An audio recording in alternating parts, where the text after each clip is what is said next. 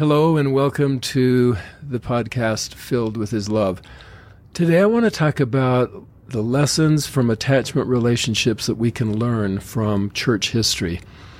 So the quality of relationships not only affects families, it also can determine the future of whole organizations, such as the church. When a marriage relationship sours, spouses separate or divorce, and when church members lose faith in their leaders or in God, they separate or divorce themselves from the church they once loved. My wife and I recently returned from 2 weeks in Europe on a tour that was called a 3-temple tour. We visited the London Temple, Paris Temple, and Rome Temple, along with many of the traditional sites we saw along the way. It was quite an experience. We were asked to be tour educators and share some of the history of the church in England, France, and Italy, as well as the specific events that led to the construction of the temples in each of those great countries. When people ask me to give my reaction to how we liked the tour, I say, well, actually, preparing for the tour was, for me, one of the best parts of the tour, because we got to review church history and look at the wonderful events that led to the growth of the church in these 3 countries. So today I want to share some of the lessons we can take from the history of the church in England. Lessons about the centrality of relationships in our lives and in the restoration of the Church of Jesus Christ. You remember that Nephi prophesied in 1 Nephi 14 and 12. He prophesied the church would one day be found upon all the face of the earth.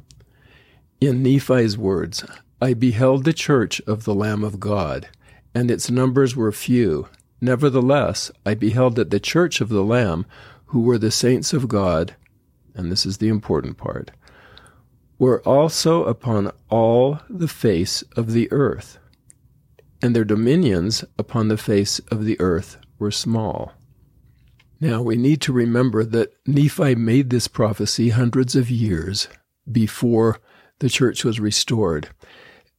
And he mentioned that it would be small. In other words, we're not going to have the majority of members of the church on all these countries. In all these countries, we're going to still be small, but we will cover the whole earth. Now, you'll also remember that Moroni told Joseph that Joseph's name would be known throughout the world. In the Joseph Smith history, it says, He called me by name and said unto me that he was a messenger sent from the presence of God to me, and that his name was Moroni, that God had a work for me to do, and here's the important part, and that my name should be had for good and evil among all nations, kindreds, and tongues, or that it should be both good and evil spoken of among all people. I have always felt that this is one of the most remarkable prophecies in this dispensation. Here was a 17-year-old boy having a visitation from an angel, and he was told that his name would be known throughout the world, living at that time in a very small farming community. So then, and in 1830, immediately after the church was organized, Joseph tried to help church leaders understand how the message of the restoration would spread throughout the entire world. These are the words of Joseph in 1830, after the church was organized. The prophet called on all who held the priesthood to gather into a little log house they had there. It was a small house, perhaps 14 feet square, but it held the whole of the priesthood of the Church of Jesus Christ of Latter-day Saints. You'll remember there were only 6 there when the church was organized, and then there were a few more, and he invited all of them to come. He says, when we got together, the prophet called upon the elders of Israel with him to bear testimony of this work. When they got through, the prophet said, these are actually the words of Joseph, Brethren, I have been very much edified and instructed in your testimonies here tonight, but I want to say to you before the Lord that you know no more concerning the destinies of this church and kingdom than a babe upon his mother's lap. You don't comprehend it. It is only a little handful of priesthood you see here tonight, but the church will fill North and South America. It will fill the world. Joseph knew from the very outset that this church would not be confined to Utah, to North America, to South America, or wherever. It would fill the whole earth. Then, in 1837, in one of the boldest actions, I believe, that the prophet Joseph ever took, he called Heber C. Kimball and others to open the work in England. I call it a bold action because the church was barely in existence. Newly baptized members were not all strong in their faith. Their relationships to the prophet and to God often weakened and caused them to leave the church. But Joseph was inspired to call some of his strongest leaders to launch the work in a foreign country, not knowing beforehand how they would be received. So on Sunday, the 4th of June, 1837, Joseph Smith approached Heber C. Kimball in the Kirtland Temple and whispered, "Brother Heber, the Spirit of the Lord has whispered to me, let my servant Heber go to England and proclaim my gospel and open the door of salvation to that nation." The thought of such a mission was overwhelming to this humble man. In addition, the apostates amongst the leading councils of the church opposed this new revelation. Think of that. So here's Joseph trying to get the work started in England, and he had leaders that were closest to him opposing the work. So commenting on these trying circumstances, Heber said, these are Heber's words, "I have seen the day when it was worth our mortal lives to sustain Joseph Smith. The apostates were so thick around us, and persecution was so great.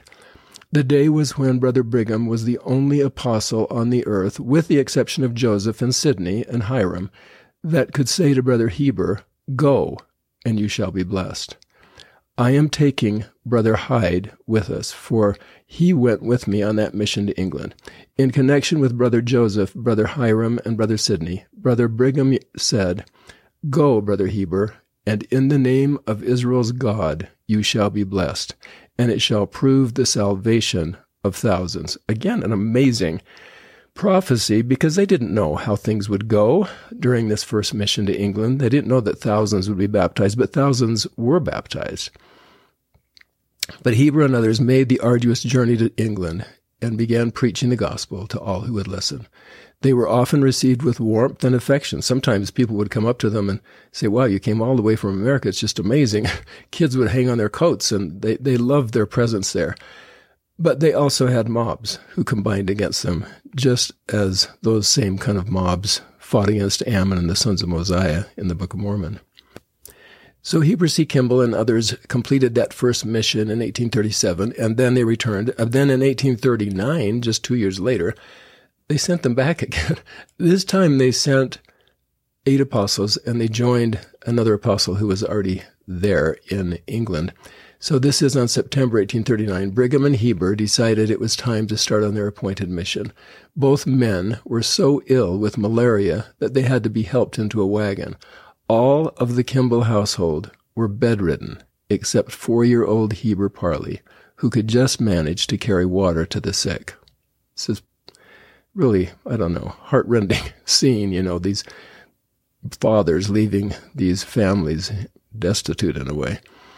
As the men drove off, Heber said he felt that, quote, "my very inmost parts would melt within me at leaving my family in such a condition, as it were almost in the arms of death.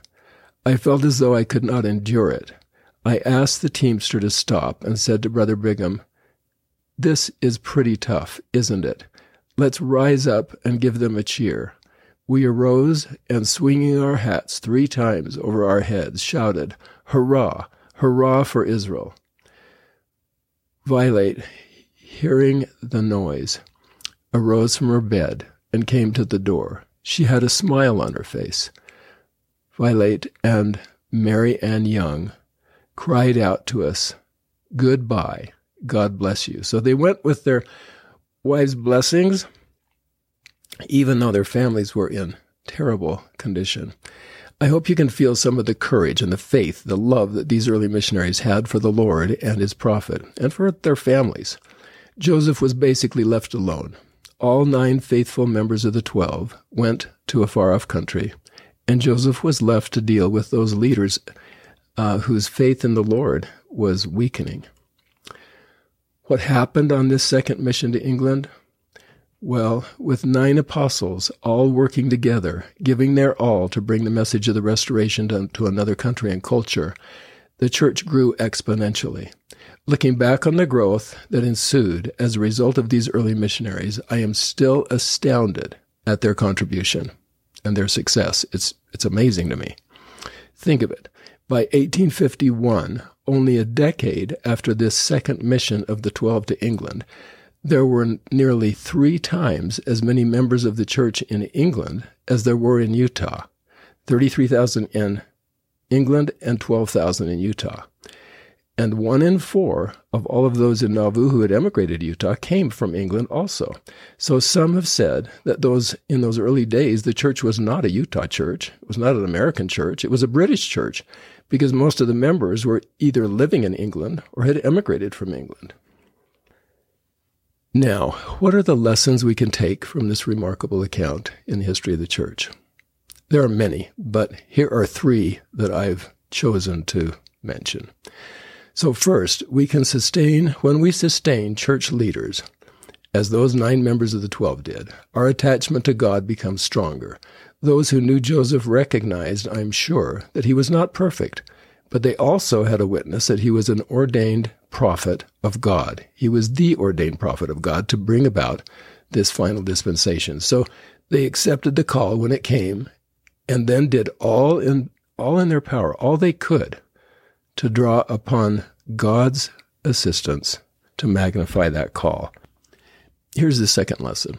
When we work together as Latter-day Saints, our attachment to each other grows stronger. The 3 apostles who chose not to go to England on that second mission fell away from the church. They went their separate ways.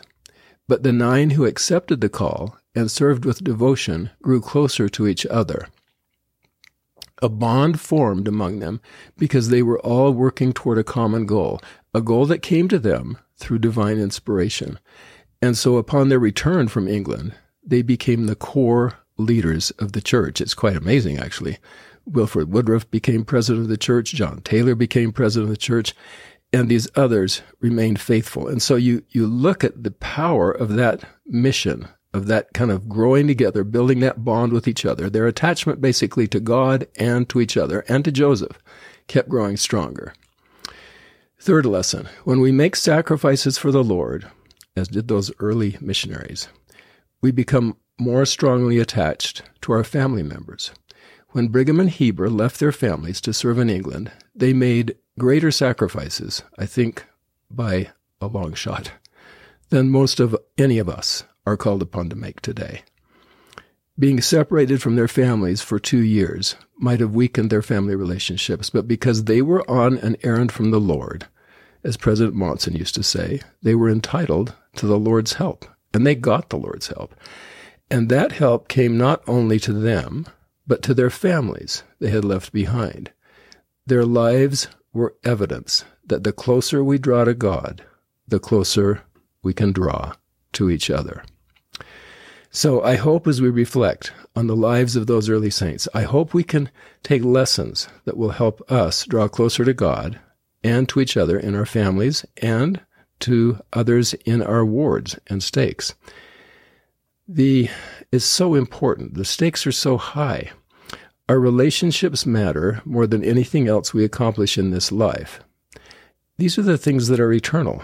These attachments, these sealings that we have with one another in our families are the most important thing that we do in mortality. So I hope if you know somebody that needs this kind of message, I hope you'll share this with them. And I look forward to being with you next time. Thanks.